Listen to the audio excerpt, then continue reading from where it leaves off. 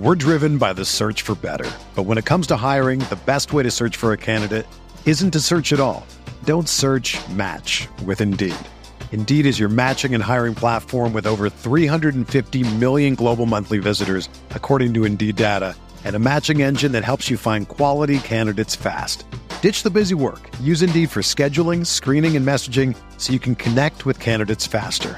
Leveraging over 140 million qualifications and preferences every day, Indeed's matching engine is constantly learning from your preferences, so the more you use Indeed, the better it gets.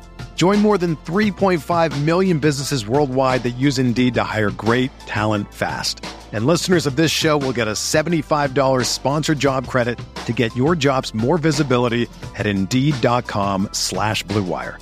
Just go to Indeed.com/Blue Wire right now and support our show by saying that you heard about Indeed on this podcast. That's Indeed.com/Blue Wire. Terms and conditions apply. Need to hire? You need Indeed.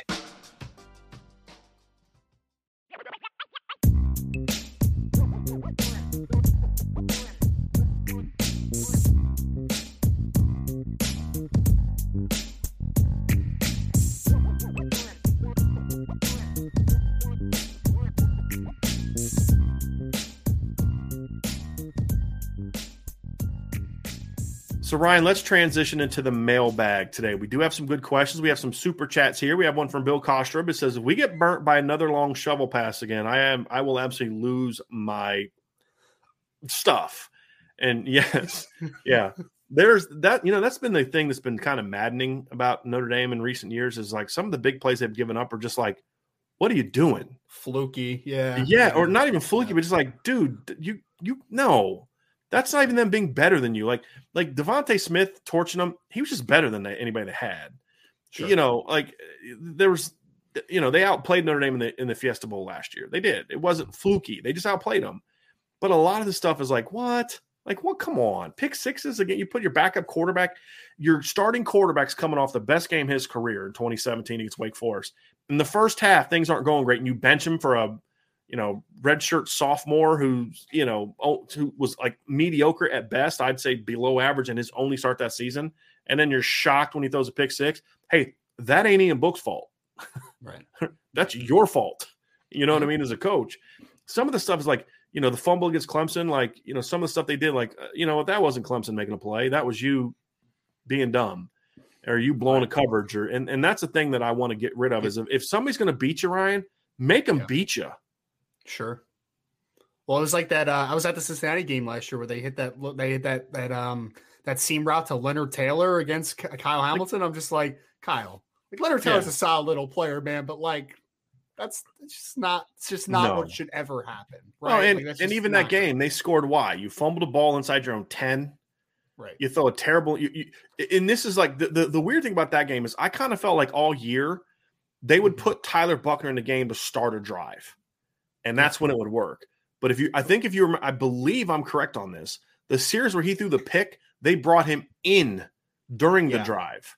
It was more of like a in-series rotation, right? Than a series rotation. Guess what? You got out of your norm, and it results in a pick six. In your biggest game, you went away from what had got you there, and lo and behold, guess what happens? You throw a pick. It wasn't a pick six. They ran it back. I think inside like the 10 or 15, and then scored a little bit after that. But like, it's just stuff like that. Like I can live with the 2020 Bama loss to a degree. I mean, I thought like just the overall game plan on offense was just so like, let's not get blown out. But like they played hard. Bama just made a bunch of plays. And there's stuff you got to clean up. But it wasn't like, why did they not cover Devontae Smith on that play? Right. No, it's Devontae Smith just shaking dudes that he's just better than.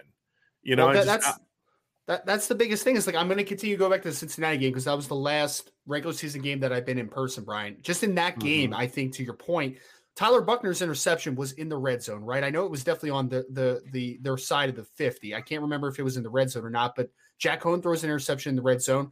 Do you remember the drop by Kevin Austin later in that game where he's right in the middle of the field? Yeah. It's not like what happens in that game, Ryan, if Notre Dame goes down and scores a touchdown? To your point, what happens in that game if Notre Dame goes right down the field in Cincinnati and scores a touchdown instead of throwing it? They had all the momentum at that point. Right. Notre Dame had all the momentum working there in that second half. And again, it's not like if Kevin Austin is working downfield against Ahmad Gardner, right, who just went 4th overall in the draft and he didn't win the rep, I'd be like, okay, Ahmad Gardner's just better than him. Like, what do we want to say about that? But the fact of the matter is that he's wide open in the middle of the field and it's just an egregious drop. Like, it's just bad.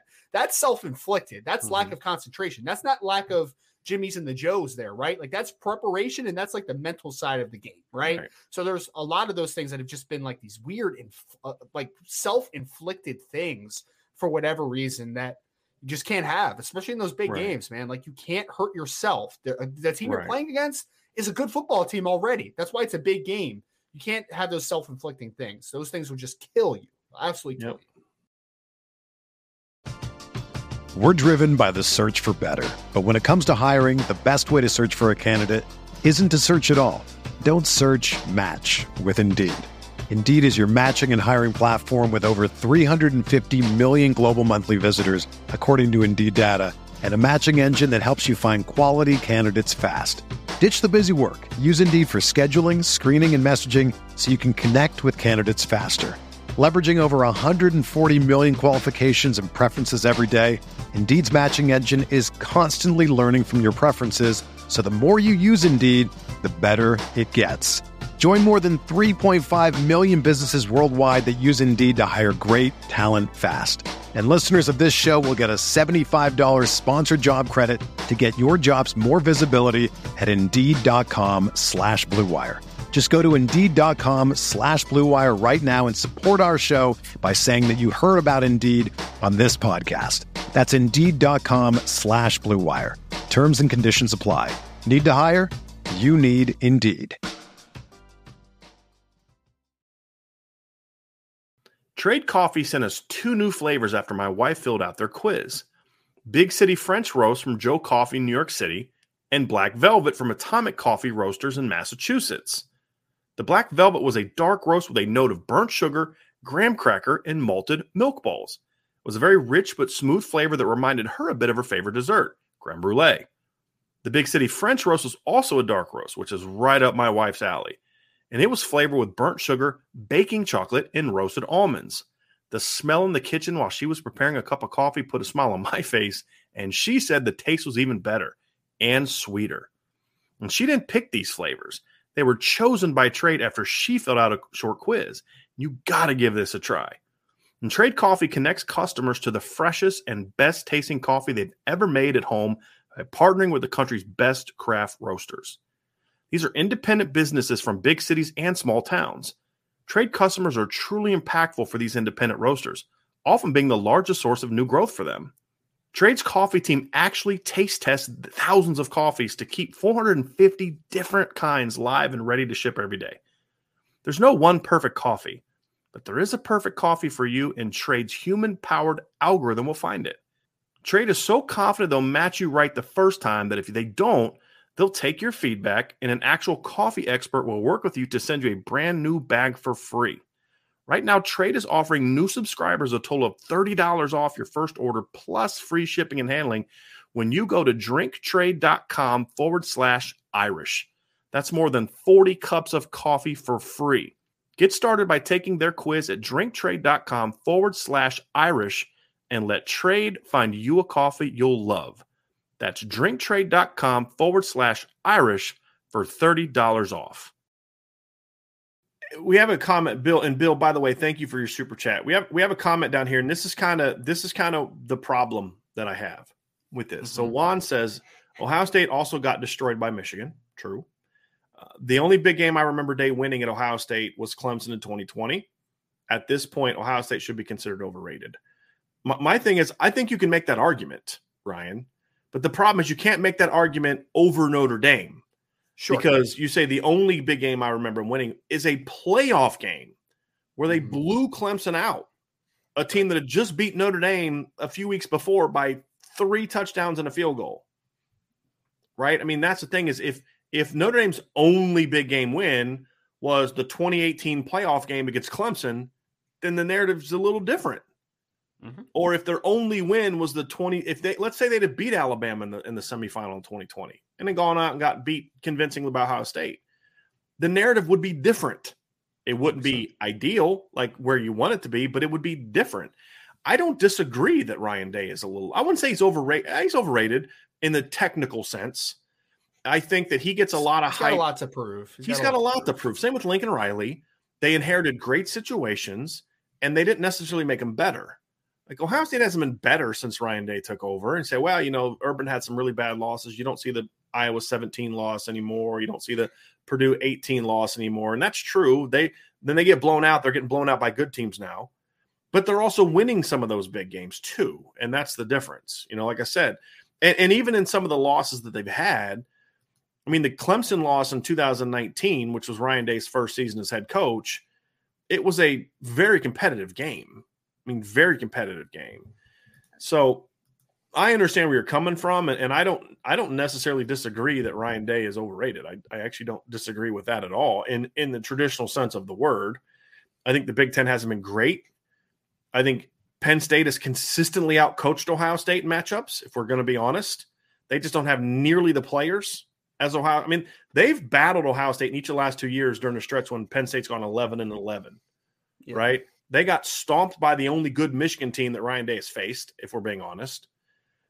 Yeah, so he's overrated. But you can't, as a Notre Dame fan, you can't grab hold of that as some sort of counter to the Notre Dame narrative. You can only say, hey, well, you should be in the conversation with us, not as sort of a counterattack to why the narrative about Notre Dame exists. And that's the reality. Two sides can both exist. Right. Ohio State can be slightly overrated, but they can still be better than Notre Dame right now. Right. That's just, like those things can exist. Right. Where does their overrating come from? Wins. Winning the championship in 14. Right.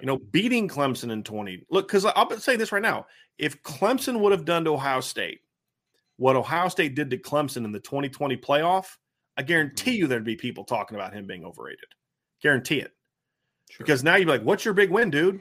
You lost to Michigan for the first time in a decade. Not only did you lose to them, you got embarrassed by them. Like they physically stomped you. Right? What's your big win? Beating a depleted Utah team by like 3 in the Rose Bowl? Like, what's your big win, dude? Right? But he does have that win over Clemson to hang his hat on. And it wasn't like it was a fluky game and Clemson was missing a bunch of dudes. They just beat them convincingly. Yeah. Yep. And so that's the thing is they have at least that, and they have a national championship. Now I know he didn't win it, but I'll gladly take Brian Kelly being overrated with a national championship under his belt, or Marcus Freeman being underrated with Notre Dame not necessarily that coach having one, but having Notre Dame having won a national championship. Like if Notre Dame wins a national championship this year, you can call them overrated all you want. I do not care. Do not care. Whatever. I got a ring. I just we're here. I got this. We'll go to we'll go to the parade and we'll sure. be all right. Sure. Whatever. I don't care. Doesn't matter to me. So that's kind of where I'm coming from. And like I said, Juan, you're not wrong, but it's hard for Notre Dame to make that argument. And also, Ohio State's had some big losses, but some of their losses in those games have also been competitive. They also have the Michigan kicked their butt, but it was a 15-point loss. It's a little different than 41-8 against Miami. It's a little different than, 30-3 or 31-14 in the game you scored last. It's just a little different. And I understand why Notre Dame fans want to make that argument, and they're absolutely right. But it just doesn't really affect me that much because I don't care what Ohio State does. I care what Notre Dame does. And they got Notre Dame. If Notre Dame wins on September the 3rd, then we can start fighting back against that narrative line. And you can blow. And look, I'll tell you this right now. If Notre Dame wins that game, I can almost guarantee you that narrative will come out of it about Ryan Day. Those questions will exist about Ryan Day. You're hearing it a little bit from Ohio State fans, but it's hard to take anything they say seriously because they literally, I know Ohio State fans who literally think that they have the best roster in the country and it's not even close and that they should just smash everybody. They'll literally make that argument. It's like, well, if you don't win the national championship by 30, you're going to make them unhappy. I mean, they're insane. A lot of them are insane. But that's the thing is, Notre Dame has to be able to change that narrative by what they do on the field. And if they do win that game, I'm telling you, there's going to be some interesting stuff. Because think about this. If Ryan Day's last 2 losses were to the 2 other Midwestern powerhouse teams, one being at home, one being with the Big Ten championship on the line, there's going to be some stuff said. There's no doubt about it. Now, all of that doesn't mean a whole lot if Notre Dame doesn't win. And that's the thing. And he doesn't have to win by much. He just has to win. And same thing with Notre Dame. I don't care if Notre Dame beats them by 1 or 50. They just need to beat them. I don't care if it's 10-9 or 42-41. Don't care. Just win. That's it. That's all that matters. It's all that matters. Win, baby. Just win, baby. Oh, you just had to. I was thinking it, but I was like, it's Al Davis, and he's a nut job, and I'm a Broncos fan, so I just couldn't go there. I have a old scouting friend that was a scout under Al Davis. I have a lot of funny stories that I can tell you sometime. Not on the air though. Not on the air. We'll have to do that. We'll have to do that for sure. Dan Muller with Super Chat. Thank you, Dan, very much. If you were calling the D versus Ohio State, would you rush 4 and drop 7 and try to avoid the big plays, or would you be aggressive using different blitz packages? And my answer is yes. Yes. And the whole thing is, Dan, is you created 2 different scenarios, and I think they both have to exist together. I think there have to be times when you do drop 7 and bring 4. I think there's times when it justifies dropping 8 and bringing 3. There are also times when it justifies bringing 6. Depending on how Ohio State's lined up and the scenario, and it's all about the big thing is, Dan, when you talk about calling plays against Ohio State, you can't let Ohio State get a read on what you're going to do, because do I think Ryan Day's a little overrated as a head coach? Yeah. Where I don't think he's overrated is as a play caller in games. He's a very good game day play caller, especially in the pass game. I think sometimes their run game is more about just having better dudes. But pass game wise, they're schemed well. They're not super complex, but he knows when to call when, what to call when, how to get guys. And he's really good at getting isolations and matchups and doing things like that, even though it's not like a super, super complex. Like one of the misnomers about his pass offense is that it's really complicated. It's really not. But that's partly what makes it so successful. He's got really good dudes, and he finds ways with formations, motions, shifts, and things like that to get into isolations, to use guys to clear guys off when they are in those isolations, to get guys in space. He does a great job with that. If he knows, a lot of mesh. Yeah, but it's done in ways where, like, I know who I'm trying to get open here. And if he knows what you're doing, he will rip you apart. He will rip you apart. Where teams have had some success against him, and I thought Northwestern did a great job of this in 2020, at least early on, before Ohio State just said, hey, our dudes are better than you, and you have no one that can stop Trey Sermon and our offensive line and all that kind of thing, and just ran it on them. But when they've had trouble is when their quarterbacks start guessing and thinking and like, I'm not sure what's happening here. And, they'll still get their against Michigan last year, CJ still got his numbers. There's a lot of plays where he's taking sacks, throwing the ball away, missing players because he's not sure what he's seeing. And they bring somebody here, they show this, but then drop this guy or bring this guy and do all those types of different things. And that's when you have to have success. So do all those things. Use blitz packages. You can't blitz all day, though. You also can't drop 7 and 8 all day. Not against a good coach. But and you don't want to, too, because, that's predictable, right? Like, you don't want to be predictable against a guy like a Ryan Day, because to your point, he's a really good play caller. So I agree with you. And to Dan's question, you need to mix everything up, right? Like, you can't just be a one-track defensive approach because that's too predictable for a good offensive coordinator, a good offensive play caller. I will say this, though, Brian, and I've talked about this a little bit in the past. I do think that I'll be able to tell a lot about, in my opinion, how successful Notre Dame's defense is if they are able to get home with 4, though. If you're able to get home with 4 consistently when you're in those situations, I think Notre Dame's going to be very, very good that day. So we'll see about that.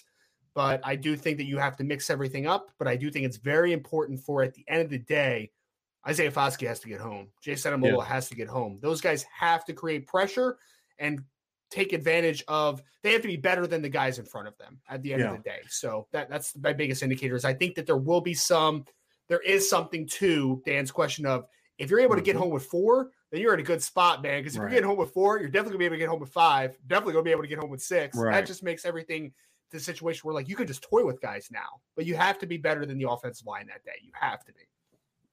Yep. So for me, I think it is a situation where getting home to me means hits, sacks, batted balls, for anything that creates a negative. And a negative to me isn't in the very technical sense of, did you get a -1? It's anything that creates them from getting positive yards is considered a win for the defense, in my opinion. So incompletions, sacks, tip balls, turnovers, hits on the quarterback, things along those lines are all musts. And to Ryan's point, you've got to be able to hit it home. There's no question about it. There's no question about it. All right, we got some more here. Really, really good stuff today. We have a question from Chief Brody. It says, sorry if this is super secret or belongs on the board, but what software do you use for hype vids and where did you get clips? Always wanted to try. iMovie. Can I say this before you answer? So I texted Brian yesterday and asked him, this is between the chat and us right now. I told Brian, wow, did you learn how to edit videos yourself? And he took that as I was insulting him when I was giving him a compliment. Because impressed. The way you said it was like, dude, did you teach yourself to do that? Like, you know what I mean? Like, dude, no, I had this thing. I was like, is that your way of saying you didn't like the video?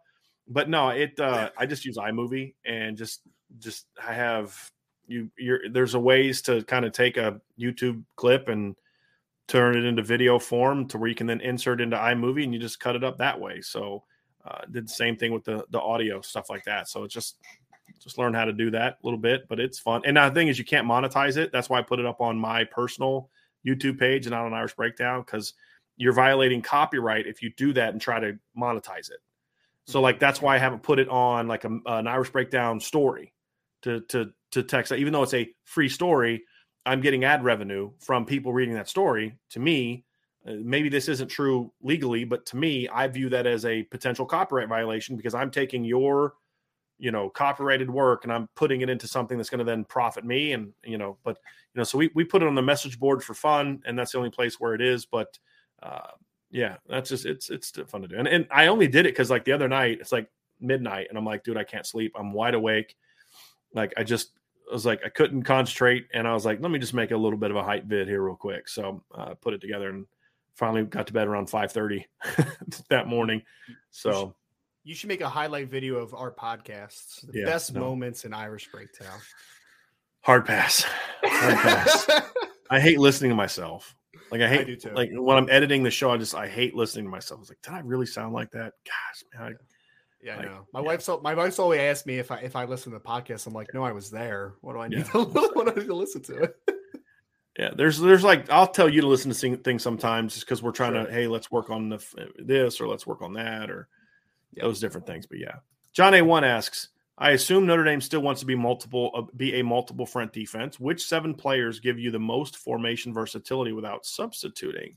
It's a really interesting question. Yeah, so multiple front. So, I mean, I imagine you're mainly talking about sort of your front 7. Mm-hmm. That's an interesting one. I mean,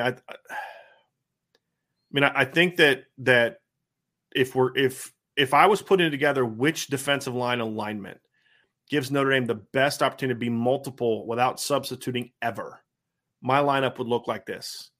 Mm-hmm. Isaiah Foskey's my big end. Mm-hmm. I have Riley Mills and Jason Adamiola inside. Agreed. I have Jordan Patello as my Viper or Justin Adamiola as my Viper. One of those two. Mm-hmm. The reason I'd go with that is because I think Justin and Jordan, especially Jordan, can both play linebacker, like truly play linebacker. I think Jordan is a little twitchier and faster than Justin, but Justin's more disciplined and a good athlete in his own right. I think that 4-man tandem can do a 3-3 stack just as easily as they can do a 4-2-5. In my opinion.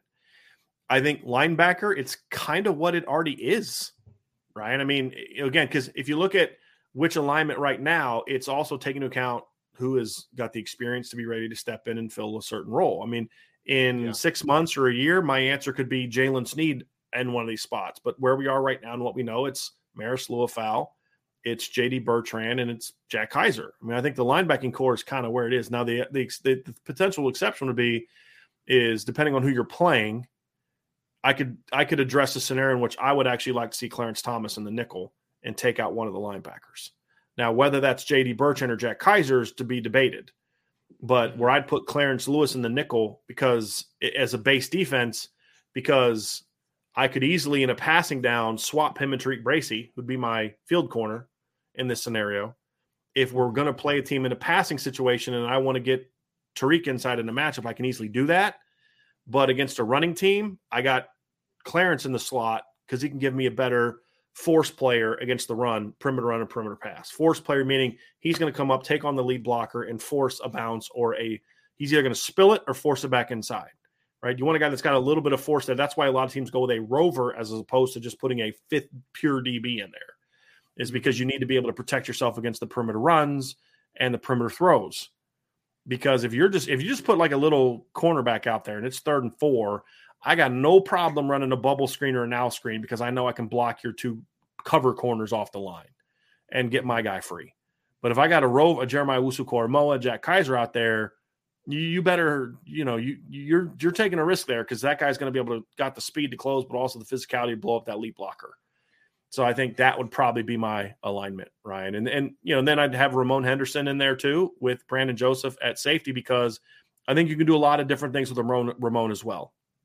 Yes. You can put him in the nickel, you can put him at outside, boundary. There's different things you can do with him as well as far as just a versatility. So that would be my alignment. Any major disagreements there?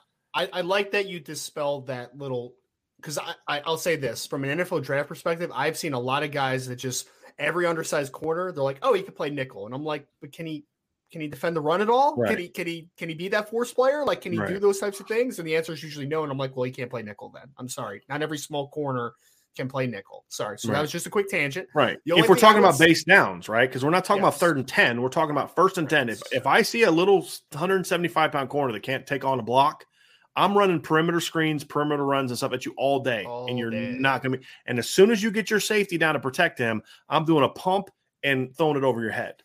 I mean, 100%. To your point, in base downs, you need a guy that can come up. And Tariq Bracy will battle, but he's small. Sure. And I'm going to put my slot. I'm going to put somebody on him that's just going to beat him up in the slot on 1st and 10. That's just what I'm going to do.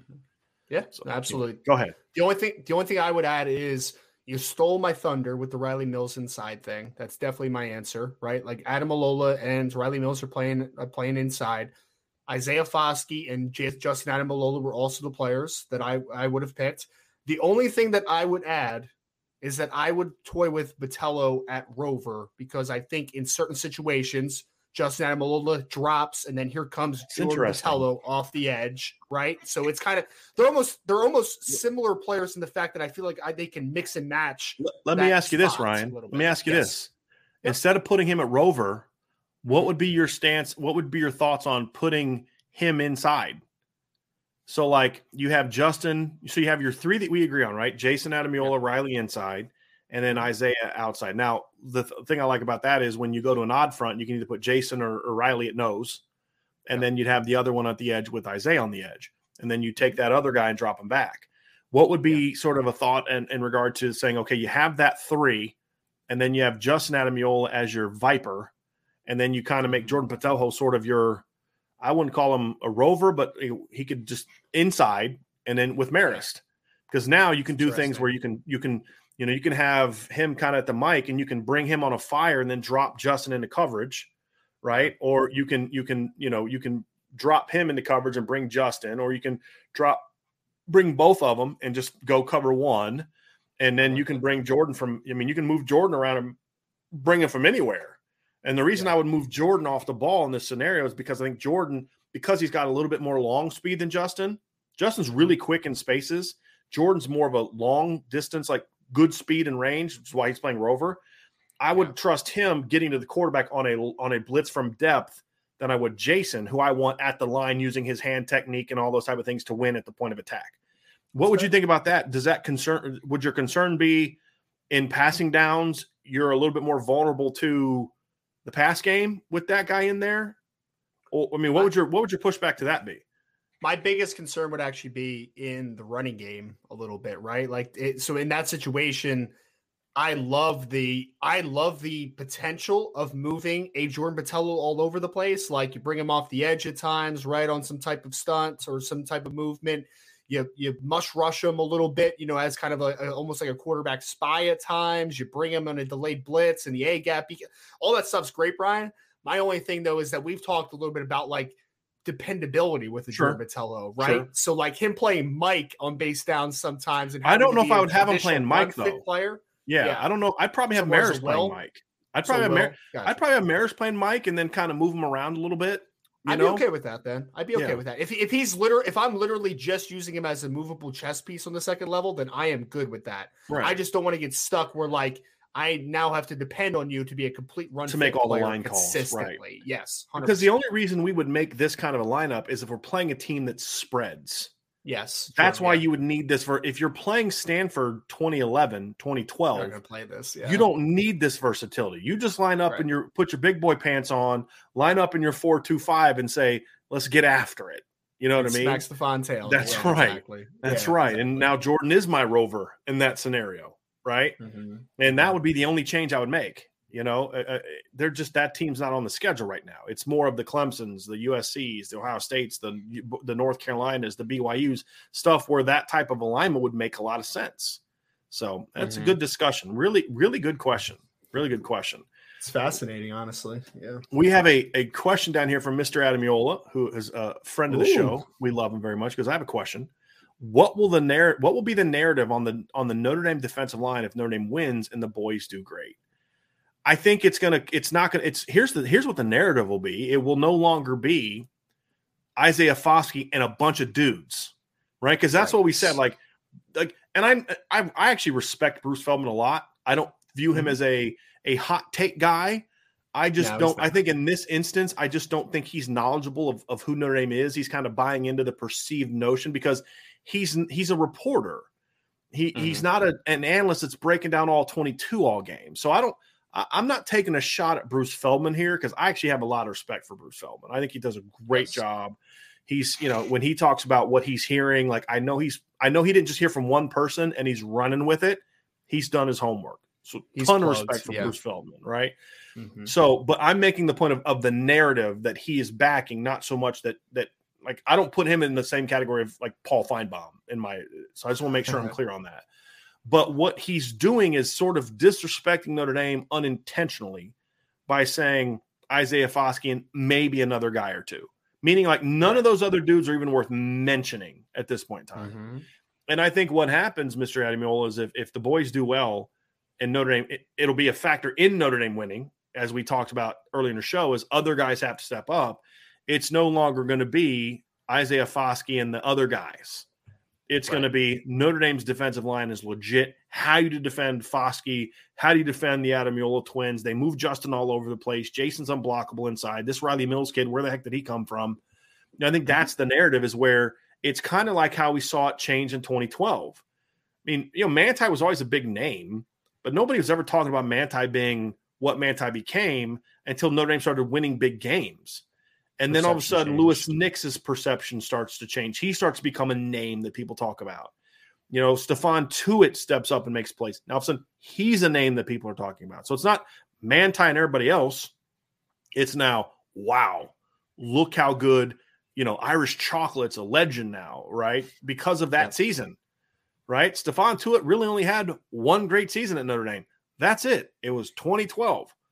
But people talking about how he's one of the best defensive linemen Notre Dame's ever had because of why? That one season. So I think that's really what the narrative becomes is, wow, Notre Dame's – and I think you start to hear things like this. Notre Dame's a lot more talented than I thought. They've got more speed than I thought. Gee, they're more disruptive than I thought. And then over the next month, if they continue to build on it, then you start seeing more specifically the discussion about the specific players. It won't happen just because of that game, but people start taking a look at what else happened.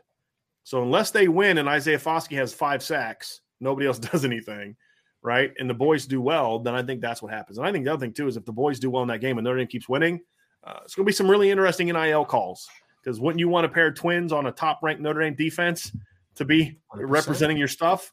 So that's the other thing that I think would be a big part of that as well. I think it's, to your point, Brian, I think it's just about putting from a national perspective, because we know a lot about the Adamiolas. We know a lot about Riley Mills. Like we know the high school background, recruiting background, statistics, big games that they've had, like all that type of stuff, right? Like because we watch every single game, but from a national perspective, it's putting a name to a face at that point, right? Because I'm sure most people that have watched a Notre Dame game, occasionally you're like, oh, 57 looks like a decent player, right? Like, oh, Justin is, quietly Justin was second in the team in sacks last year. So like, you'll kind of get those flashes of like, oh, there's 9 again, there's 57, there's this player 99, all that type of stuff, right?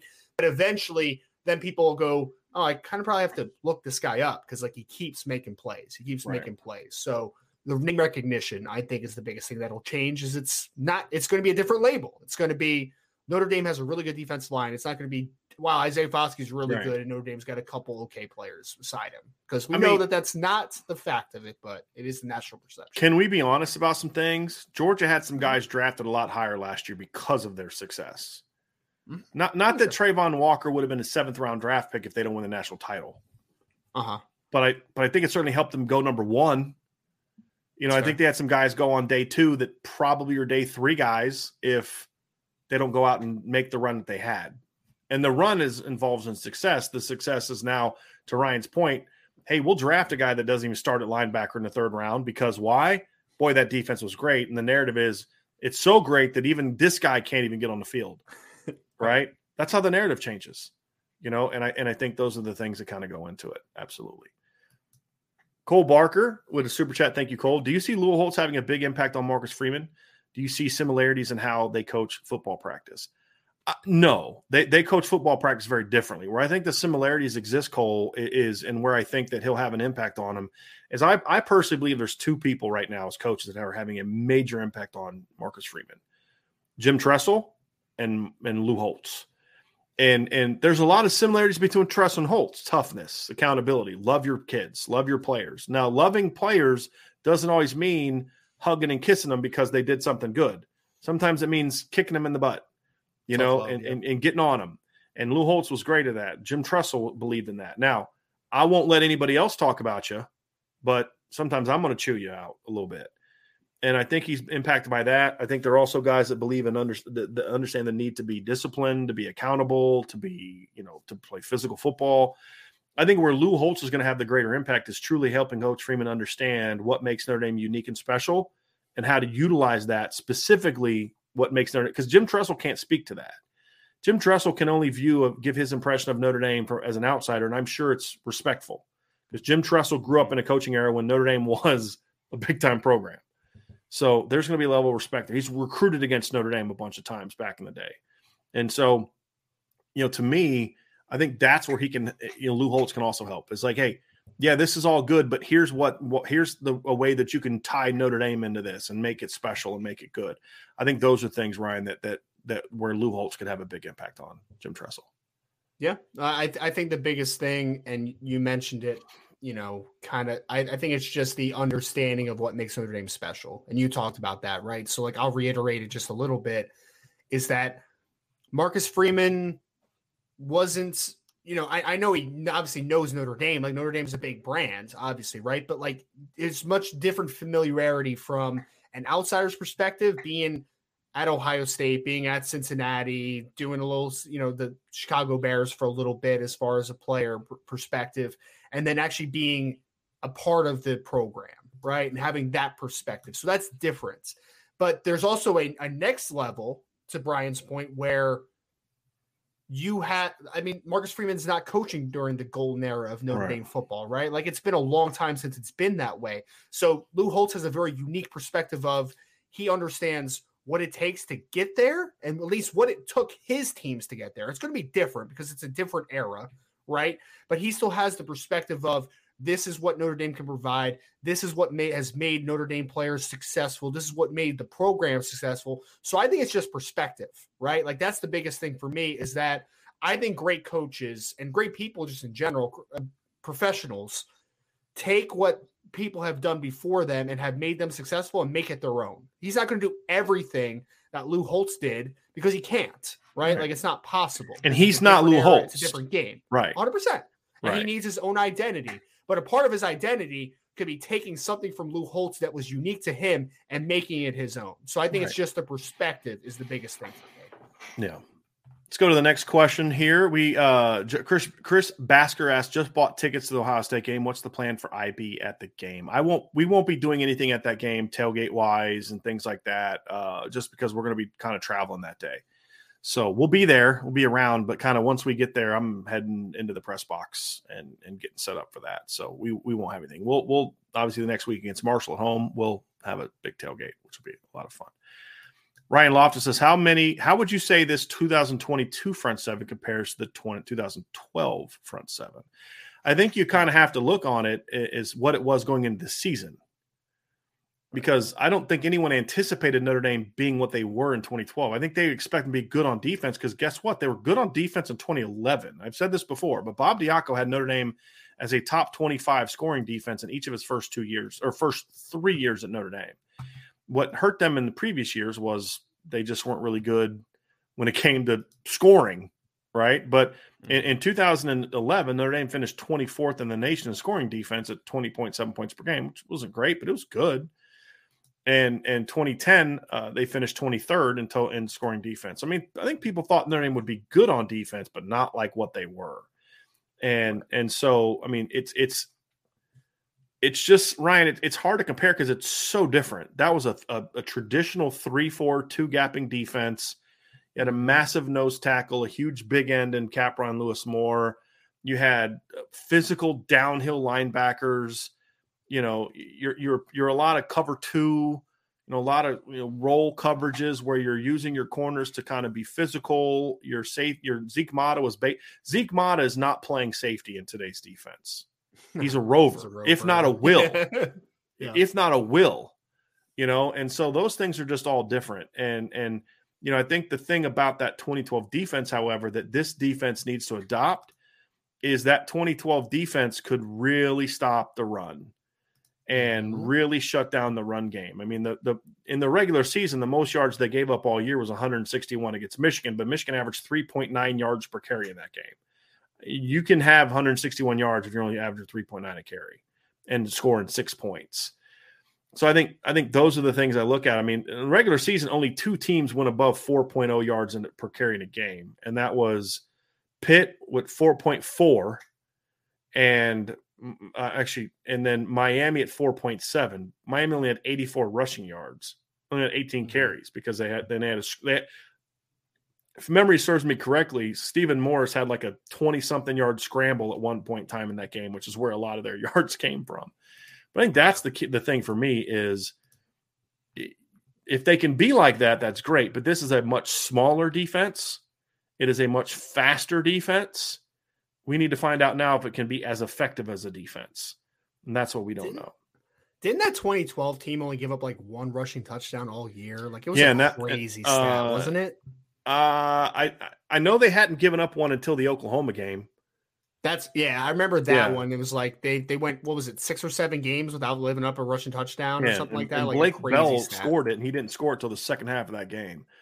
Yeah, Pitt's. I'm pretty sure Pitt. I could be wrong. Yeah, Pitt had a rushing touchdown in that game, so that was a second one. I know that there was. It wasn't many, Ryan. And I'm looking up the box scores now. I knew they gave up another one, and Pitt had one. I thought that's the reason that was the first game I went to is because I was at that game. And I thought I remembered Pitt having like a 15, 20-yard touchdown run. But after that Pitt game, they only gave up 6-0 and 13 points in the next 3 games to end the regular season. But obviously they also gave up – you're talking regular season because they gave up several rushing touchdowns in the national championship game. But Ryan was talking regular season. But, yeah, USC didn't have one. They were all field goals. BC was all field goals. They shut out Wake Forest. So, yeah, they ended up giving up 2 rushing touchdowns in the regular season that year. That's it. That's insane. That's insane. And then Eddie Lacy happened in the national championship. Yeah, exactly. Exactly. Which I finally did watch the Manti thing, by the way. Did you like it? Yeah. I think you said you liked it, right? I tweeted it. Yeah, I did. But here's the thing is in that game, though, if you look at it, Eddie Lacy happened, but Eddie Lacy only had 1 rushing touchdown in that game. And TJ Yeldon had 1 rushing. Bam only rushed for 2 touchdowns in that game. So that means that defense in the entire year only gave up 4 rushing touchdowns the entire year. AJ McCarron threw 4 touchdown passes in that game. That's absolutely insane. Like for context, what was the running back? CJ Verdell ran for 4 or 5 touchdowns against Ohio State last year, for context. Yeah. So you want to talk about something funny? I put this on the message board last night. Shocker, I couldn't sleep again last night, Ryan. But I was like, I wonder what the narrative was like going into that game last year.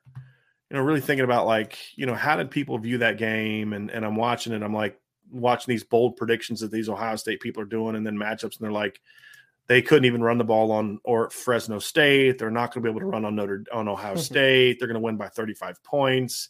I mean, just some of the predictions for that game were just like laughable. Now that you look at the outcome, I mean, I understand it going in, but now that you know the outcome, it's kind of laughable, if I'm being honest about it.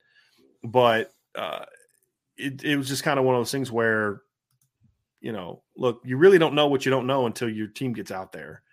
And we can kind of make fun of them all we want and all that other kind of stuff. But to put how good that defense was into context, I mean, Georgia had an all-time great defense last year. They gave up 3 rushing touchdowns in 15 games. Notre Dame gave up 4. I mean, so Georgia in 2019 gave up 2. I mean, they would have led the nation. Wisconsin, I don't even count 2020 because Wisconsin only gave up 2, but they played 7 flipping games.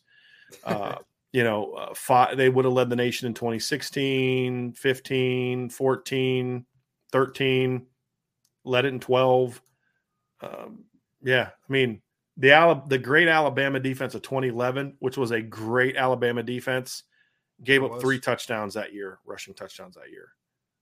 That was it. I mean, so that was a phenomenal year of running. And one of them was by a quarterback. I mean, it was a designed running quarterback, but it was by a quarterback. In Bulldozer, man. Yeah. He's actually kind of lasted in the NFL a little bit as a backup. Is he still in the NFL? I think he's still in there. Yeah, pretty sure. That's hilarious. Chief Brody asks, it feels like Notre Dame under Kelly rarely was able to play anywhere near their best games in the big stages, to be honest. I mean, I think, Brody, that's the big thing. I mean, that's why this narrative exists, is Notre Dame just, I mean, laid an egg. I mean, there's some years, I mean, honestly, if you go back and look at Lou Holtz's tenure, there's some years where, as we look back with nostalgia, we love Lou Holtz because we remember the Sugar Bowl win over Florida.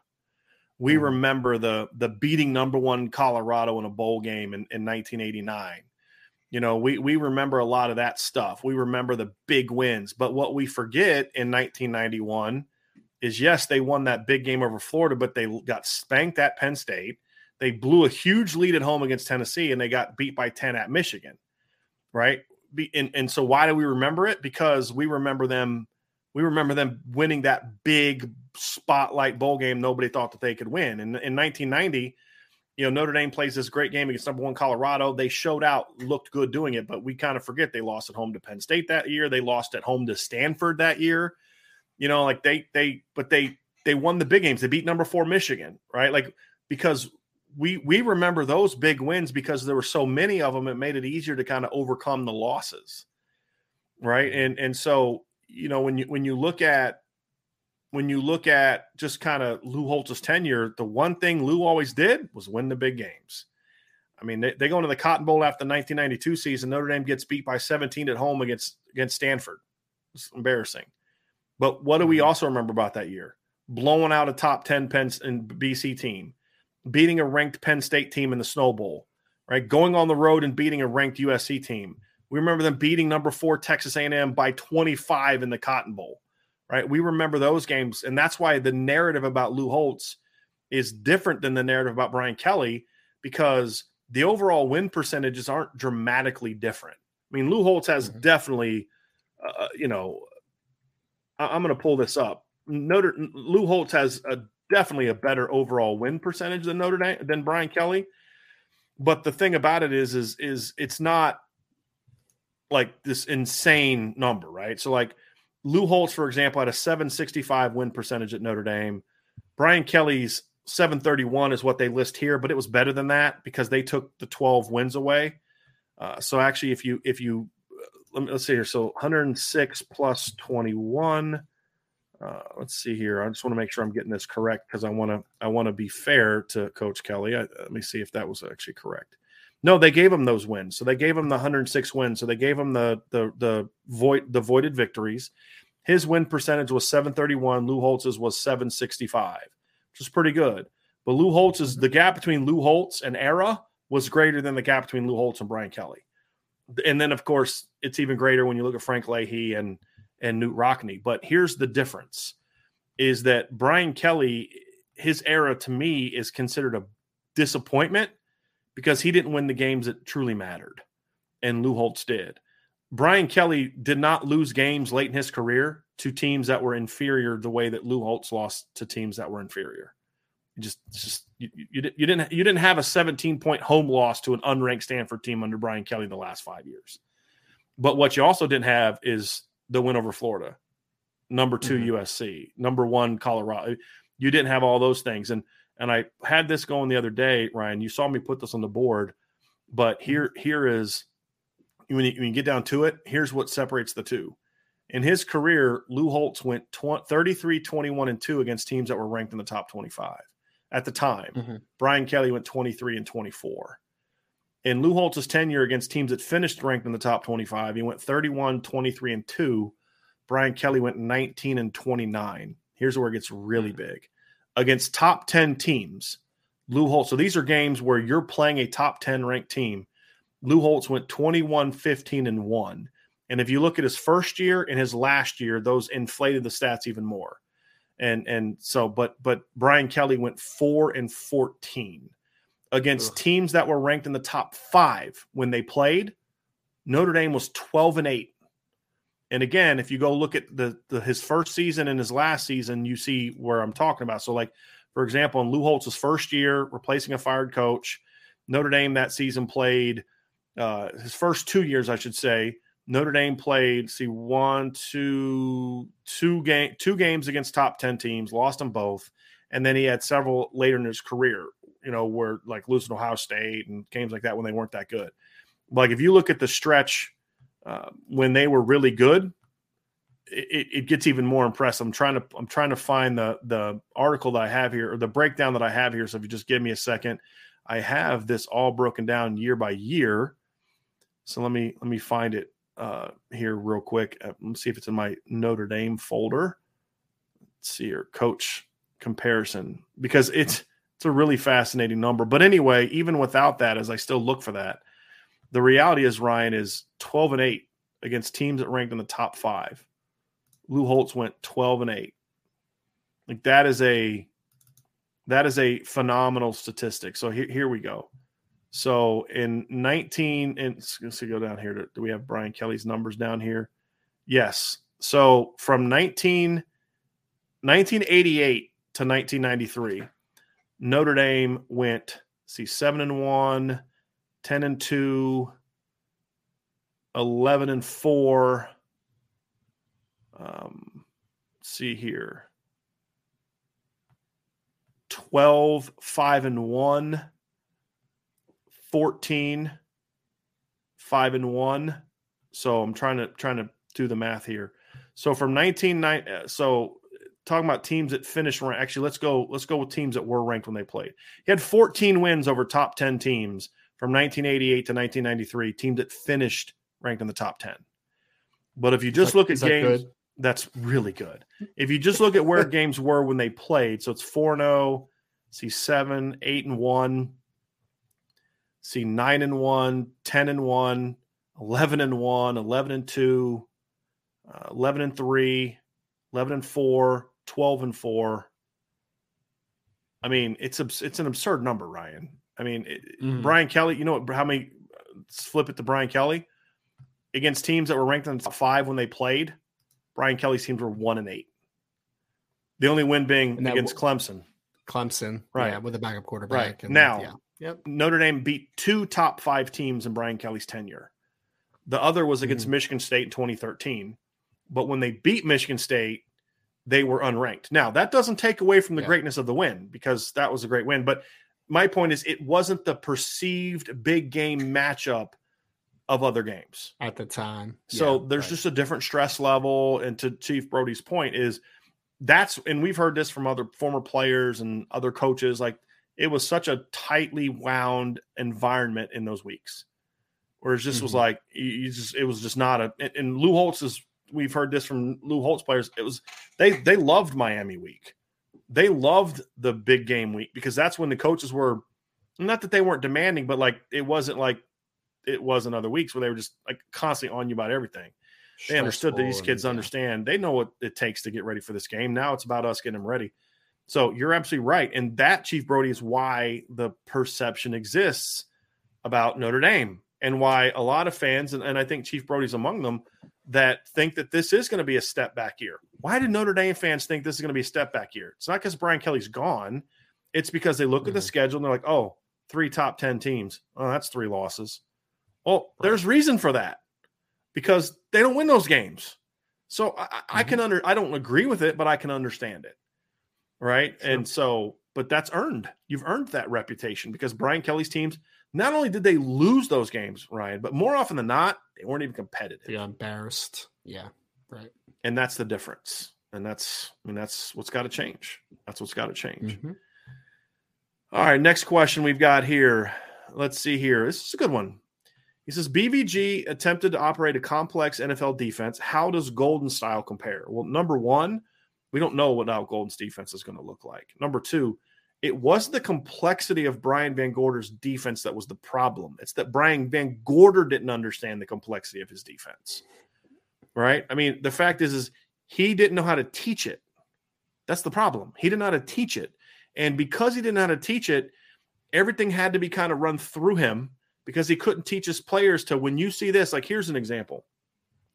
When I had coaches like this, and we had a defensive coordinator, my last coaching job. We ran a 4-2-5, but he spent a lot of time with Gary Patterson, or not with Gary Patterson, but learning Gary Patterson's defense. And one of the things that Gary Patterson mastered, which is why the 4-2-5 was so successful for so many years, was there were built-in calls.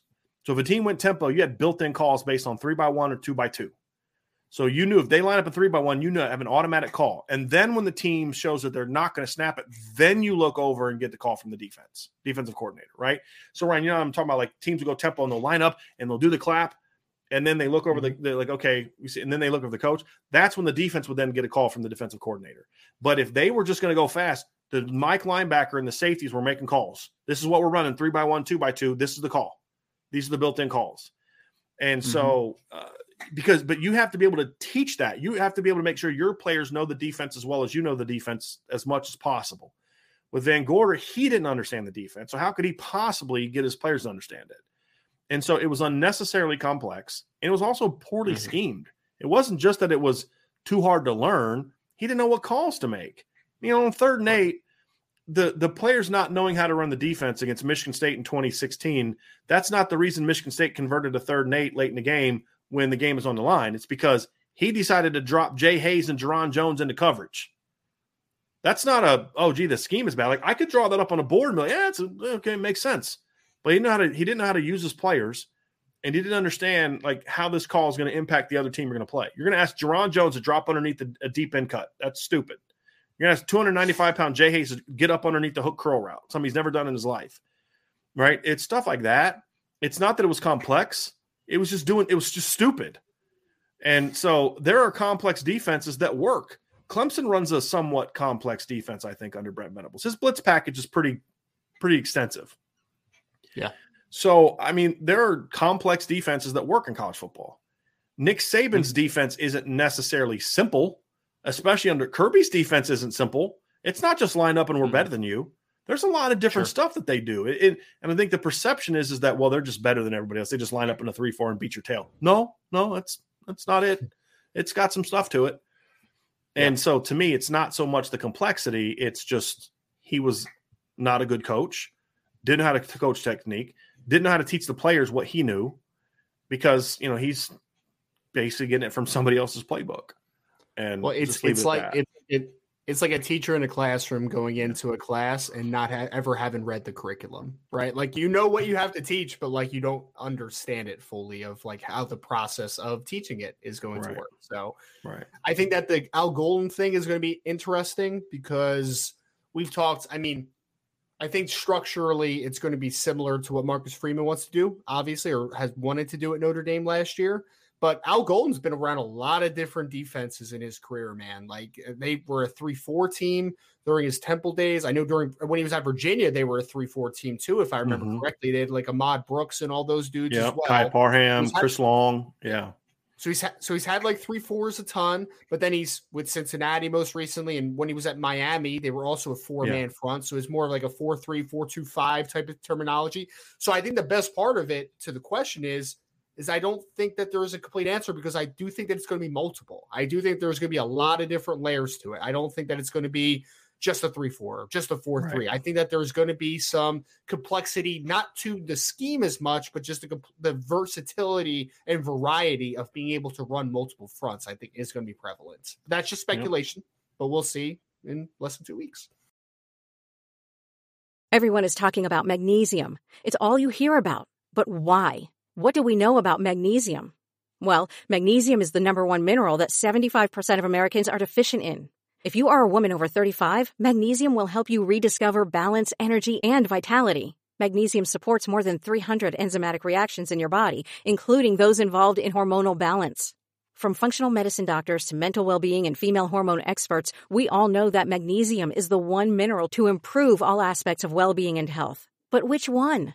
Magnesium Breakthrough from Bioptimizers, the trusted choice recommended by leading experts with 7 best-absorbed forms of magnesium to ensure your body receives the support it needs for overall well-being. Go to bioptimizers.com/balance today and use code BALANCE10 for 10% off. Support your journey to wellness at bioptimizers.com/balance.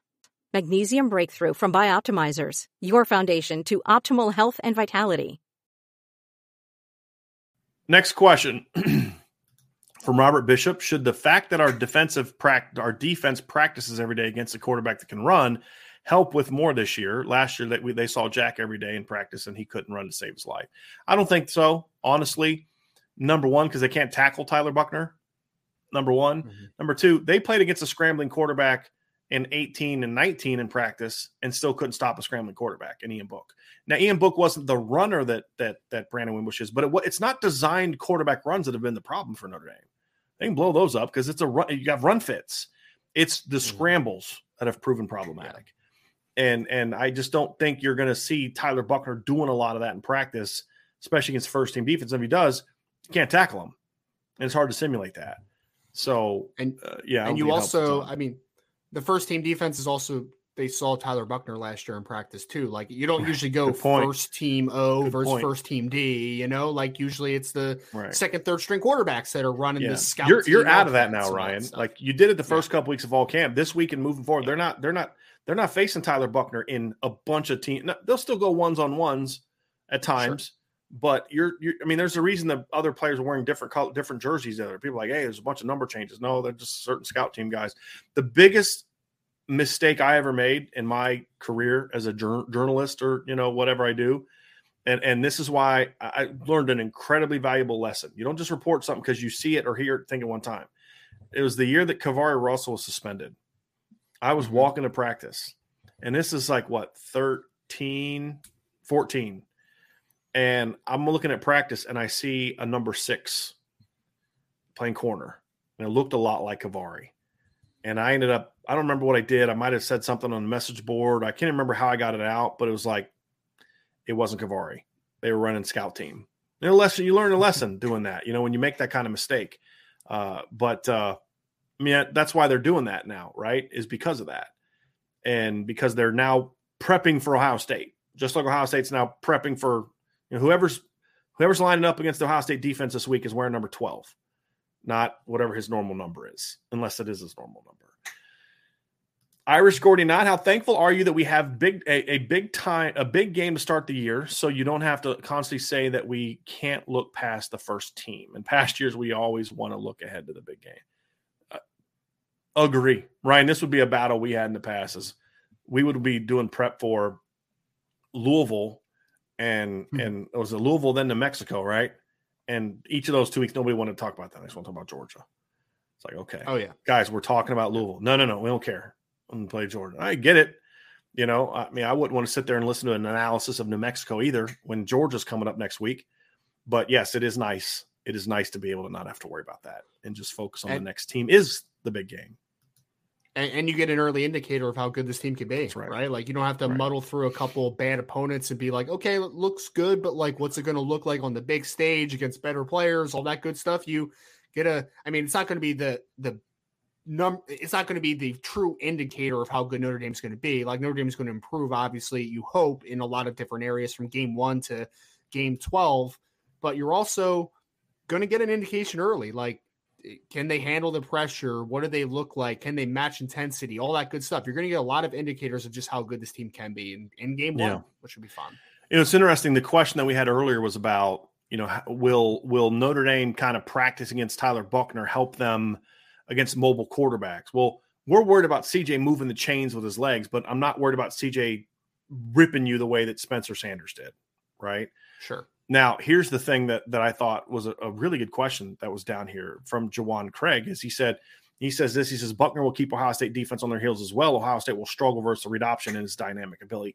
That's an interesting take, because there is no way for Ohio State to simulate Tyler Buchner's running ability.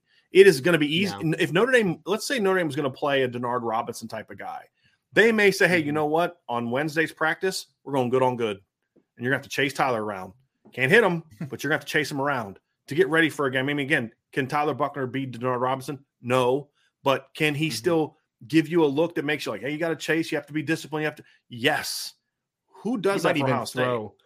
You might even, like, if it's a Denard Robinson, you might even throw like a backup corner that was an option quarterback. Well, if he was still healthy, Avery Davis, right? Like, if he was still healthy and Avery Davis, you're absolutely right. But Tyler Buchner could be that guy.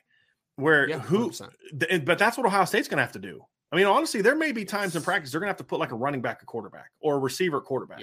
Like, put Caleb Brown back there on scout team and let him simulate Tyler Buchner, because they don't have a quarterback that can move like him. Devin Brown ain't doing that.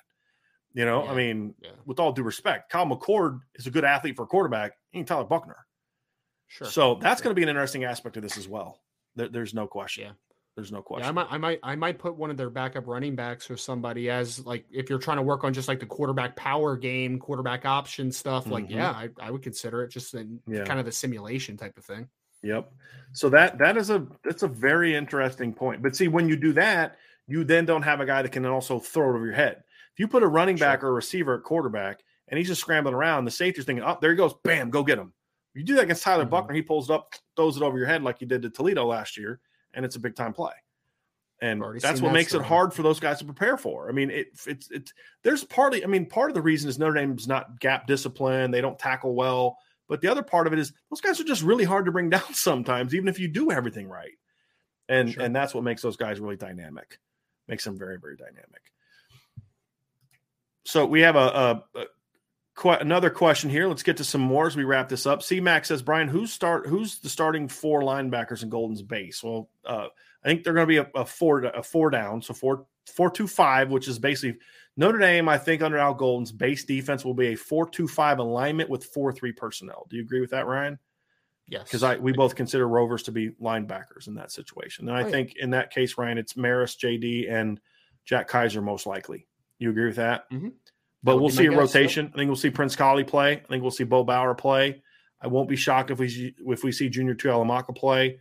I won't be incredibly shocked if we see Jalen Sneed play at some point in time. Maybe not in the opener against Ohio State, but I'll be shocked if we don't see Jalen at least against, Marshall and Cal at some point in time. Mm-hmm. Josh Phillips asks, who do you guys think will emerge as a starter at nose tackle, Cross or Lacey? I think Howard Cross is the clear number 1 in this instance.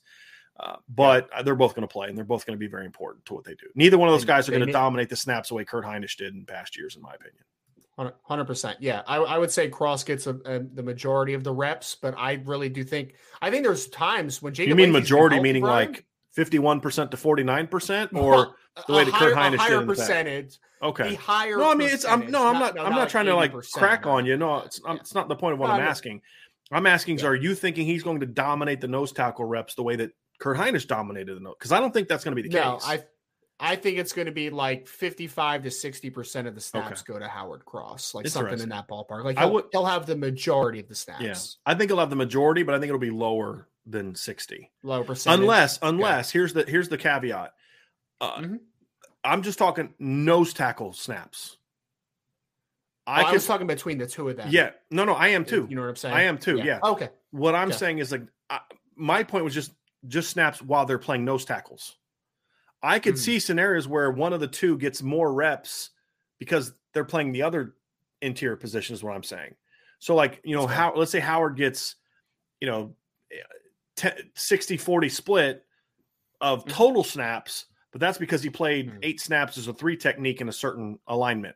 Or Jacob plays a couple more snaps than Howard because he was kind of rotating in as the 3 technique as well kind of scenario. Yeah. And then there's snaps where neither of them are on the field. So Howard, like, that's what I mean but when I say I think that Howard plays more, but it will be less is just pure nose tackle. That's fair. Snaps. I get what you're saying. Yeah, no, that makes sense.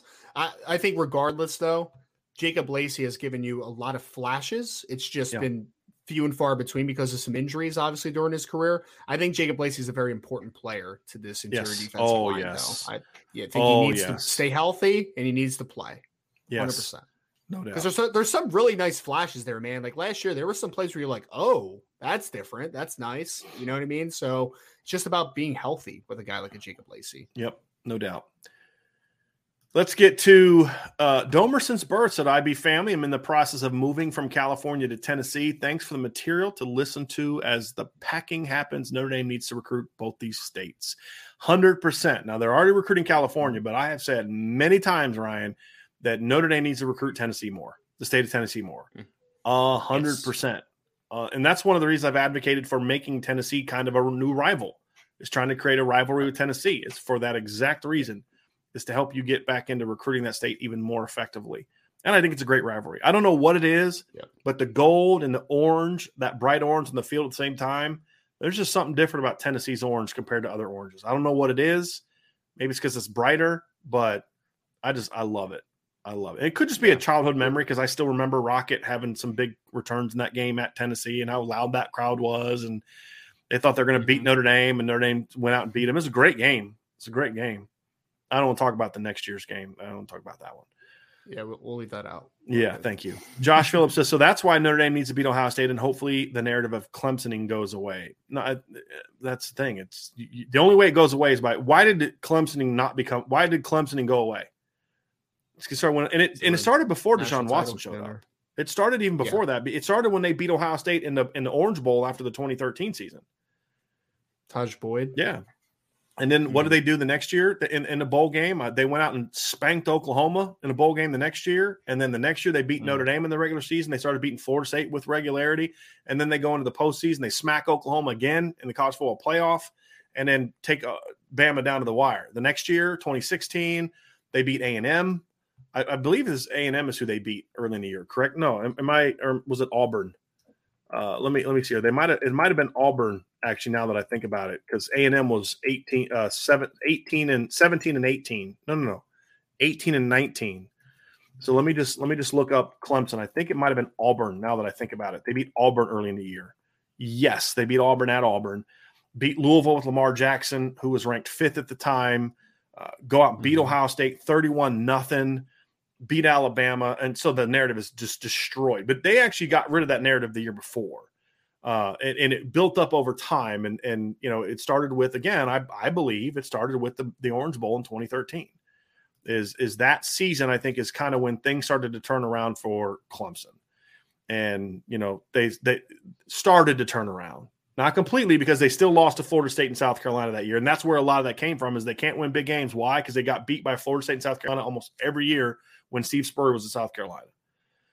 And then that Ohio State game started to change it. And then they go out in 2014. They lose to Florida State early, but it was an overtime. But then they beat South Carolina late in the year. And then they went on and beat Oklahoma 40-6. But, it started to change then. They still had a bad loss to Georgia early in the season, so it wasn't completely gone. And then 2015 with the win over Notre Dame, it was really started to go away. Then they beat Florida State that year, beat Oklahoma by 20 in the bowl game, and then of course took Alabama down to the wire. And at that point in time, it was gone. I actually went away before they won the championship. Honestly, that's what I think. Like, if they would have not gone back, let's say the loss to Pitt in 2016 would have knocked them out of the playoff. I still don't think the Clemsoning thing is a thing anymore, because they had enough big wins over enough big-time programs and showed that they belonged on that stage that people just stopped talking about it. Because, again, I go back to this, Ryan. I don't think it's just that Notre Dame keeps losing these games that this narrative exists. It's the way that they lose these games. They're not even competitive. And that's the thing. Yeah. That's where I think that I could be wrong, but that's where I think that narrative comes from. I don't disagree with that fact. I think it's definitely the lopsidedness of the losses, but I think for it completely to be a race, though, you need to win those games, right? Like it's not just a close loss will help reverse it for sure, but to fully destroy it would have to be a win, in my opinion. And that's what I'm saying about Clemson. They had those wins. They beat Ohio State in an Orange Bowl, and even had a win over LSU. If you remember, after the 2012 season, they beat LSU in the Peach Bowl. But they went out and beat Ohio State in 2013. In 2014, they spanked Oklahoma that year. 2015, they beat Notre Dame. They beat Florida State. Florida State was still good in 2015. They weren't as good as they were, but they were still a 10-plus win team. And then they beat Oklahoma in the playoff. I mean, that's the thing is I'm saying is like they did win those games. They didn't win the – I'm saying is even if they didn't win the ultimate prize of a national championship at that time, I still think the Clemsoning thing goes away. And then the narrative is, hey, Clemson's really good. Can they take that final step? That's a different – I would love to be having that narrative about Notre Dame right now. Yeah. Hey, Notre Dame's really good. Are they good enough yet to beat Bama? That's not even people think Notre Dame belongs on the field with Alabama right now. And I understand why. I think it's kind of junk because they earned their way onto that field. They just they didn't – what are you going to do? Just like forfeit because you don't think Notre Dame's good enough? Right? Like, I mean, it's a Broncos fan. He's talking about this. Well, Denver doesn't belong in the Super Bowl. Why? They beat every team in the AFC. Like, of course they belong. That team's just way better. The Niners are just way better. I'm tired of it. And I would love for it to be over with. But it only ends by winning. That's it. Yes. That's it, Ryan. It's just winning. Point blank period to it.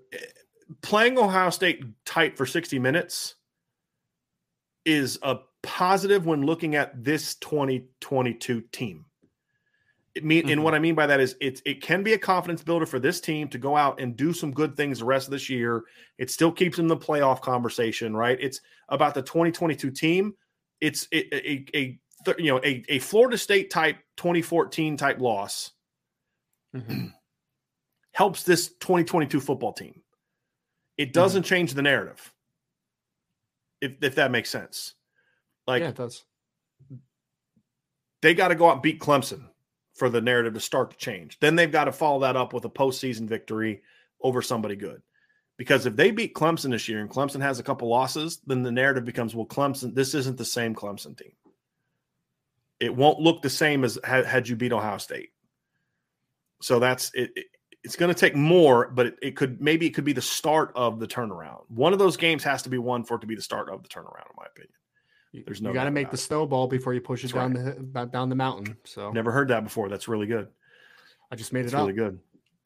Jay Henry, I want to ask you this, Jake. If you could follow up real quick, he says, Brian and Ryan, has there ever been a lost recruit that has tanked the class, i.e., Florida State losing Travis Hunter? I think he's talking about Notre Dame. I think we have seen that before. I'm trying to think back, like tank the class in regard to everybody guys leaving. No, because the 2017 class still kept a lot of guys, but they lost Pete Werner. And but it hurt the class, but that was still a pretty good class. I think of the year that Lorenzo Booker picked Florida State. I think really killed that class. Really just completely changed the dynamic because it was kind of like the opposite of the Manti thing. Where when Manti, that was the most fascinating thing. I've actually heard that before. I've heard that about Manti. He didn't necessarily want to pick Notre Dame. He truly believed that through prayer, God had said, this is where you need to be. And then, of course, the uncle saying, oh, that's cool. Or I think it was an uncle or maybe it was a coach saying, like, I just thought you instead of going to the USC and being the next whatever, that you'd go to Notre Dame and be the only Manti Te'o. Like, I think that mattered to him. But I also think as a young man of faith that I really felt he felt led to Notre Dame. Even though his heart was telling him not to go Notre Dame. USC. Yeah. But like that class, to me, it was a really good football class or recruiting class. You had Mo Stovall in that class. You had Raymond McKnight in that class. Derek Landry's in that class. James Benelli was a highly ranked player in that class. Hey, here's one. Scott Raridan. Eli Raridan's dad was in that class. Ooh, Bob Morton was considered one of the top centers in the country. And Anthony Fasano in that class. Marcus Freeman was in that class. Not the one you're thinking of, the tight end from Minnesota. You had Chris Fromm in that class. Travis Lightco from the Woodlands was a highly ranked guy. But not getting Lorenzo Booker really took the shine off that class. I don't know if I'd say it tanked it, but it took a lot of the shine off of that class, in my opinion. So trying to think of like other years. Lorenzo Booker was the number 3 player in the country. Another one, losing Ronald Darby late in the 2012 class. That was rough. That was that class. I mean, you think about who that class landed, Ryan. That was a pretty good class. I mean, when you look at who they got in that class, I mean, you got Ronnie Stanley in that class. You got Romeo Aguiar in that class. You got Kavari Russell in that class. You got some good players in that class. Sheldon Day, Jerron Jones, T. Shepard, C.J. Prosise, Elijah Shoemate. But you get Ronald Darby in that class, 5-star corner, big-time player. That class is different. That class is way different. I mean, it jumps, in my opinion, way up if that happens. And that's just one of those ones where, you get T. Shepard and Ronald Darby, then the perception about Notre Dame's class changes at the time, but the actual impact would have changed because of Ronald Darby and Kavari Russell. Because Kavari was considered a top, 150 kind of guy, but he wasn't considered like Ronald Darby was. I mean, Ronald Darby was a big-time player.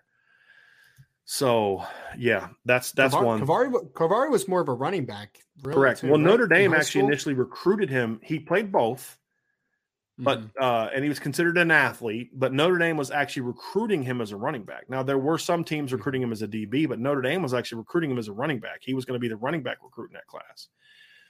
But he ended up not obviously playing. I mean, he was going to play running back at Notre Dame. It was not getting Ronald Darby and then Low Wood getting hurt in spring ball that resulted in them moving Kavari to running back or corner before he ever showed up. So he was not an early enrollee. Had he been an early enrollee, he probably would have started at running back in the spring. But that changed after they lost Darby and then lost Low Wood to a spring injury. So it's very fascinating. Very fascinating. Quinn Kibler says, mailbag, can Notre Dame beat Ohio State with less passing yards than Michigan? Michigan had 190. Can they? Yeah, I think they can, but it would have to be exactly like the Michigan game went, Ryan. Well, I don't know if I agree with that. I think the premise being they didn't need to throw for a lot because they completely ran the ball down their throat. And I mean, that's why you need context. Why are they only passing for 190 yards? Why did Michigan only pass for 190 yards against Ohio State last year? They couldn't pass for 190 yards last year. Well, there's 2 reasons why. Number one, they ran it down their throat. I mean, just flat out ran it down their throat. They ran for 297 yards. The other reason why is they had 2 huge pass interference penalties that gave them big yardage, but negated the yards a little bit. This is why I laugh when Ohio State fans tell me Denzel Burke didn't give up a single touchdown last year. Okay, my bad. He gave up a 50-yard pass against Michigan where he tackled the guy at the 1-yard line. My bad. Didn't give up a touchdown.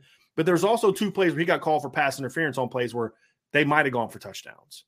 So, again, context is needed, right? And so when you look at Michigan last year, their quarterback went 14 of 20 for 190 yards and had 2 big pass interference penalties that kept the yards down, but they ran for 297 yards. If Notre Dame runs for 297 yards against Ohio State and their quarterback goes 13 of 19 for 180 yards, yeah, I think Notre Dame's got a chance to win that football game. Because they're not going to keep running it if they're losing, I mean, so can they? Yeah. Would I predict it? No. I think that's where Ryan's pushback comes because these teams are built differently. Notre Dame is built to be more of a balanced team. Michigan was built on being a running team. And so I think that's where I would come from. But can they? Yeah, they can. I just don't think that's how it's going to go. I think it's going to be more like if Notre Dame wins, it's going to be more like 215 to 230 running and then generating some big plays in the pass game. I think that's kind of, where they throw for, 240 in the pass game, something like that. There's somewhere around there is where I think it would have to, that to me would be more, I'd be more comfortable with that sweet spot. But yeah, they definitely can. If Michigan could do it last year, then Notre Dame could do it this year, in my opinion. There's no doubt about it. Robert Bishop says, do you guys believe Georgia should be ranked so high after losing so much top-end players to the draft? Odd that Paul Feinbaum only singled out Notre Dame out for being overrated. Well, the only reason he singled only Notre Dame out is because, again, you have to understand what is the purpose of Paul Feinbaum's comments. Do you genuinely think that Paul Feinbaum just got up there and said, you know what, after watching film and really diving into the stats and looking at the records, I think it's ridiculous that Notre Dame is consistently ranked in the top 5, and then make such an absurd statement that they are this way every year and they never finish that high, knowing that in 4 of the last 5 years, they finished higher than what they were in the preseason ranking. And the only year they did finish as high, they were ranked 9th and finished 12th. Technically, they were overrated. But it's probably not an argument. Oh, they were way overrated. Well, what do you mean? Well, they were ranked 9th. Well, they finished 12th. It was terrible. Okay, sure. But technically, they were overrated. So 4 of the last 5 years and 5 of the last 7 years, Notre Dame has finished higher than they were ranked. But the point wasn't to provide analysis. It was to still have us a week later talking about him in articles that I'm writing and on a message board. And that's what ESPN does. That's why I don't watch ESPN. But again, the reason he can make that statement is because of what we talked about before. We'll need to rehash it again. Yeah.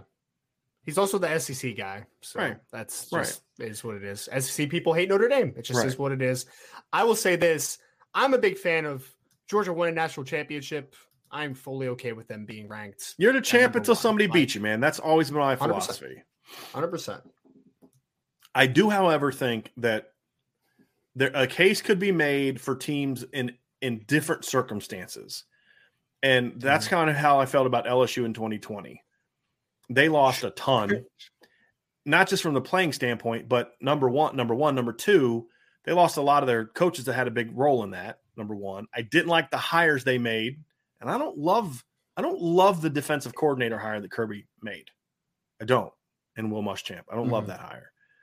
But Todd Monken's back, and you know Matt Luke retired, but Stacey Searles is a decent line coach. He's a solid line coach. He's not bad. Did Matt Luke retire? I missed that. Yeah. Wow. He wanted to spend more time with his kids. His kids were at that age where he just felt like the pressure of coaching and all, and he just went out. Yeah. So, but missed that. Yeah. But the point for me is there's 2 big differences between LSU 2020 and Georgia 2022. Number one, track record. Georgia, even before that, they've had losses before and still been pretty good. They have a track record of they're going to be a top team, right? Number one. Number two, they do have their quarterback coming back. And I don't think Stetson Bennett's like this great quarterback, but you know what? He is a pretty clutch kid, right? I've said this before. Stetson Bennett is what Notre Dame coaches thought Ian Book was. He actually is that, But they lost a lot. They have a lot coming back. They had a lot of injuries last year of guys that would have played, that didn't play. So am I going to sit there and say, if Ryan says, because we're going to do an IB top 25, actually, we're going to talk about this after the show is over, Ryan and I. But if he has Georgia third, I'm like, dude, what the heck, man? Like, they're the champs. No, I'm not going to say that because I understand it. But I also wouldn't say if I had him third and Ryan had him one, I'm not going to be like, dude, they lost 15 guys. Like, they lost this guy. No, you're the champ until somebody's beat you. I believe that. And, so if for all the talk we talk about, if Georgia goes out there and goes 12-0 in the regular season, nobody else should be ranked number one. Nobody should be ranked number one except for them until somebody beats them. Then you can talk about it, and plenty of teams will get their chance.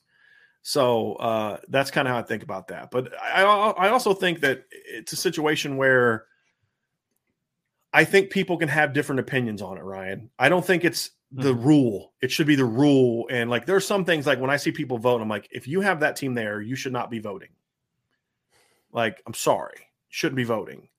But I also think that this is one of those ones people have difference of opinion because you can focus more on what's coming up and less on what happened, and then with what's coming up, there are question marks at Georgia. Bama has less question marks perception wise. Ohio State has less question marks perception-wise than the other team does. And so that's where I'm at with that. So, all right. So that is going to do it for today's show. A lot of fun, everybody. Thank you so much for the great questions. We really appreciate it. Before you go, hit that like button, hit the subscribe button, hit the notification bell, share this podcast, and definitely sign up for the message boards, boards@irishbreakdown.com. If you're listening via podcast, give us a 5-star review. We would greatly appreciate it. And tomorrow we'll be here Wednesday, and we'll be one day closer to Notre Dame, Ohio State. So Thanks, everybody, for joining us. Ryan, great stuff today. Glad to hear that Jules is doing much better, back in good spirits, and appreciate all of y'all for keeping Ryan and his family in your prayers. So have a good one, everybody. Thank you for joining us on the Irish Breakdown Podcast.